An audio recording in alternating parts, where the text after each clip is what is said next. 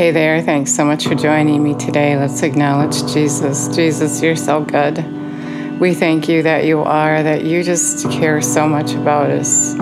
We thank you that you're preparing us for your return to stand before you. And we just give you all the praise and all the glory. We thank you so much for the extension of your love, that you're giving us more time because we're not ready to stand before you. Love you, praise you, give you all the glory in your name. Love you. In your precious name we pray. Amen. He's so good. He's so in love with us, and he truly is preparing us for his return. That's all he's been talking to me about. And if you hadn't heard, he spoke this to me audibly: the hour of Jesus has come. And then the Holy Spirit said, "What does that mean, Lord?" And he said, "The hour of testing has come."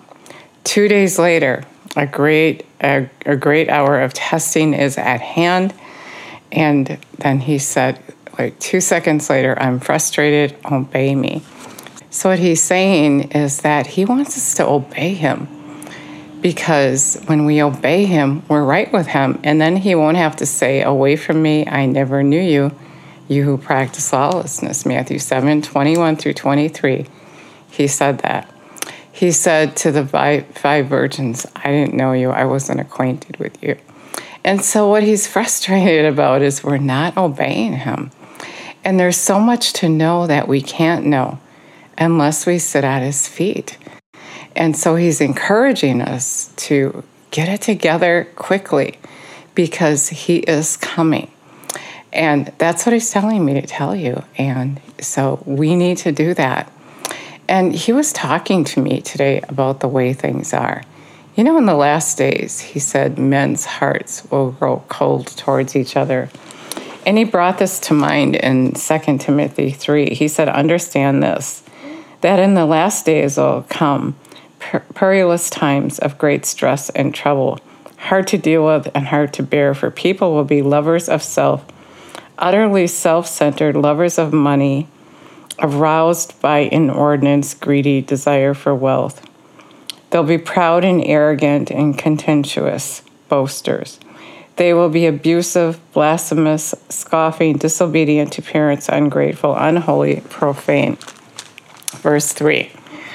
"They will be without natural human affection, callous and inhuman, relentless, admitting of no truth or appeasement. They will be slanderers, false accusers, troublemakers, intemperate, and loose in morals and conduct, uncontrolled, fierce, haters of good. They will be treacherous, betrayers, rash, inflated with self-conceit. They will be lovers of sensual pleasures, vain amusements, more than lovers of God." And so actually the part he wanted me to talk about today is how cold that we are towards each other, how cold people are towards each other. And how, like, when you go to the store now, people are so just not wanting to look at you. They're wearing masks, they're wearing gloves. They don't want you near them. If you cross that 6-foot distancing, you get a look, and people are just cold towards each other. No one's talking to each other or smiling. Everybody's just out there getting their stuff, and they want to get back home. And they're afraid. The thing is that they're afraid. They're walking in fear. You know, the enemy, he just uses fear, and this is the enemy. He's out to kill, steal, and destroy. And those that don't know God, they live in fear. They're fearful. And that's why they're doing what they're doing. They're afraid they're going to get this virus, and they're afraid they're going to die. And being afraid to die is really not knowing Jesus. Because if you leave here and you know Jesus, then you're going to be fine. And you know you're going to be fine. And if you know Jesus, you're not going to be worried. And you know, the other thing I felt like he was talking to me about is how, you know, we as Christians, it's kind of, I feel like he's saying it's our fault, because we're not walking in the truth. What about by his stripes we were healed? How many of us walk in that truth? Or do we live our lives sick and running to the doctor and not giving God the glory for what Jesus did? And by doing that, we're not showing the people the truth. And so they don't see that they can go to church to get healed. They don't see that truth. And I'm not saying it's not happening anywhere, but the majority of us, I feel like God is saying, we just live like they live. So they don't see any difference from us to them. In fact, if Christians are wearing the masks and they're freaking out, how are they going to see the truth? And so it's our fault. We're not showing Jesus. We're not representing him. And, maybe you're thinking, how can you talk to me about not going to the doctor and going to the doctor? I'm just telling you what I believe God is wanting me to tell you. And his word does say, by his stripes we are healed. Yes, God uses a doctor, but I feel like he's telling us to grow up, to be like God. Didn't Jesus say that? Be imitators of God. Imitate him. And if we imitate him, I highly doubt that he would go to the doctor, because he is the doctor. And so when we got Jesus living on the inside of us, we don't have to be afraid. We can say, if I get sick, I'm healed. By his stripes, I'm healed. And have testimonies so that we can tell people, choose Jesus. So often we say, oh, it's okay. Jesus is going to make everything okay. And he is. He is going to make everything okay. But people don't understand they have to choose Jesus. And so the other part of that is God is saying, do the greater work. Do the greater thing. Tell people who I am. Walk in it. Live it so they can see me and you. So they can see that they don't have to be afraid. Don't be like them, but help them to be like you. Go to Jesus. Stop going to the world, because we're not going to be in the world much longer. It's temporary. It's a temporary place, and we're meant to live in heaven on the earth. And so if we're living in heaven on the earth, I know I'm getting pretty gutsy here, but I just got to tell the truth. I got to do my job, and you got to do your job. We all got to stand before Jesus, and we're accountable for the thing that he gave us to do. And he gave us a greater work to do. And in that greater work, we got to let people know that God is good, and they can go to God. They don't have to live by the world system. They don't have to. They can go to Jesus. They don't have to wear a mask. We don't have to wear gloves. We're already covered by the blood of Jesus. We're whole and we're healed. We have a God that is compassionate, and he cares for those people. And, I've said it before. I felt like God keeps bringing it up. We're making jokes of it. We're laughing at them, and he is crying for them. He has compassion for them. Those are his children. He loves them. And us older children that know him, he's expecting us to do our part. He's saying, where are you? Why are you laughing? Why are you blending in? You're to be doing that greater thing, that greater work. Tell them who I am. Stop laughing at them and tell them the truth. Tell them they don't need to wear a mask. Tell them all the healing experiences you had when God healed you. And if you don't have any, get some. Hurry up. He's coming. And he wants us to tell the truth. He wants us to stop blending in and being like them and not making a difference. We're in this mess because we're not doing our part. That's what he's saying. Do your part.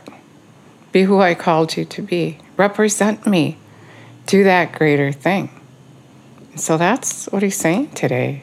We got this 6-foot thing going on. No one's looking at each other or touching anyone. In the last days, men's hearts will grow cold and they'll hate each other. And people do. They treat you like they hate you. I've been out there and I felt it and I saw it, and it's crazy. And it's our fault because we're not spreading Jesus. We're too calm. We're too meek. We don't want anyone to know. We don't want to be different. We need to be different, especially now. They need us, and God is saying, go for me. Who will go for me? Who will do this greater work? Are you just going to sit around in your purple linen and your fancy stuff and not care about the people, not care about my children? Love the Lord your God with all your heart, all your soul, and all your mind. Just care about what he cares about, and he is crying for those people we're making jokes about. He is crying. He loves them. And it's our part to tell them about Jesus. Not only about him, but that they know they have to choose him. And once they choose him and they have him living on the inside of them, and they're feeling his presence and looking at the word, and all of a sudden they know him, that's the thing, right? When you know him, and then all of a sudden they're going to have that peace, and they're going to be like, oh, I'm okay. I can throw this mask away. I don't have to wear these gloves. I don't have to keep washing my hands all day long. I heard an announcement, I think it was at Walmart, about washing your hands every 2 seconds or 2 minutes or something like that. They are so afraid. And Satan is the bottom line. He is out to kill, steal, and destroy. He is the one. The Bible said our warfare is not against flesh and blood, but against spiritual darkness. He's making people afraid. And I can relate to that. I had so many fears that were not real. They were not real. We're freaking out about something that isn't real. Jesus is real. He can do it. He can do it. If you can believe it, he can do it. What did he say to that man about his little boy? He said, anything's possible for him who believes. So if you get a virus, or if you believe you don't get a virus, that is what will happen. Jesus said, according to your faith, it'll be done to you. And so you don't have to worry about it. In fact, in his book, worry is sin. Because if you're worrying, you're saying you don't believe in him. If you're not depending upon him, you don't believe in him. We're so confused and mixed up. Love the Lord your God with all your heart, all your soul, and all your mind. Care about what he cares about. What does he care about? That we care about each other. Right? For God so loved the world that he gave his only son. Whoever believes in him will not perish, but have everlasting life. When you believe in him, then you're going to get involved with him. You're going to care about what he cares about. You're going to do his word. You're going to call those things to be not as though they were. You're going to prove his word, his will, his word is good and perfect. And you're going to be that overcomer he's calling you to be. Just don't sit tight in your house and do nothing. Ask him what you need to do. He's coming, and we're all going to stand before him. And he wants you to know that, and he wants you to be ready. Tell everybody you know about Jesus. And when I look around, that's not what I see. People are just wasting this time, this precious time that God is using for your good so you can get to know him, find out your assignment, and go do that thing that he's calling you to do. He's coming, and you need to be ready. If you just ignore it, then you're really saying that you don't agree with him, and you're not going to do his law. That's what you're saying. That's what you're saying. You're saying, I didn't know you. I didn't agree with you. I just did what I wanted to do. So on that day, he's going to say, I didn't know you. You who practice lawlessness. I didn't agree with you. You didn't agree with me. You don't want that to happen. Hell is a real place. How often did Jesus say, throw them into the fire, throw them into the furnace? Look at the Word of God. Hell is real, and not everyone is going to go to heaven. We have to be in agreement with Jesus to live with him. When we leave here, or when he comes, we're going to be moving. It's a real thing. We're going to be moving either to heaven or to hell. So the first thing you have to do, if you're listening, you never heard about Jesus before, is you have to ask him to come and live on the inside of you. Revelation 3:20, he said, he's knocking at the door of your heart. And if you heed his voice, if you're going to be in agreement, he's going to come in and live on the inside of you. And he's going to be your comforter, your counselor, your standby, your teacher. He's going to tell you things to come. That's what he's doing. He's telling us things to come. He's coming. He's going to remind you of the things he said. He's reminding us of the things he said. In the last day, this stuff is going to happen, and it's happening. So we're in the last day. And I'm just thinking of where I read, I'm not exactly sure where it was, but scoffers are the ones who are saying, oh, he said he's coming, but that's been forever. And he's calling you a scoffer. And so be careful. Be careful. Don't be relaxed. He said, be attentive that he's coming. Be attentive. Be watchful. Otherwise, for you, if you're not watchful, It's going to be like a thief in the night. You don't want it to be that way. You want to be ready. You want to have all your vessels full. You want to be ready, standing at the door. I did this for you. I did that for you. Whatever you tell me to do, I'm going to do it. He's made it so real to me that he's coming that I can hardly sleep. And so I know that that time is near. I don't know the day or the hour, but I know I have asked that he would help me to be ready, and I believe that's what he's doing. So let's ask Jesus, if you never have, to come and live on the inside of you, okay? So, dear Jesus, we thank you and praise you that you love us and you want to come and live on the inside of that person that doesn't know you. You want to live on the inside of all of us. You want us to walk in your way and prove that you are good and that you are really all that we need. And with you, every need is met, and we don't have to worry or panic or have fear about anything because you love us, and it is your promise to take care of us. You, in fact, made provision for us ahead of time. And so we thank you that you would come live on the inside of us and make yourself real to us. Help us to build that relationship with you. Get ready for your return.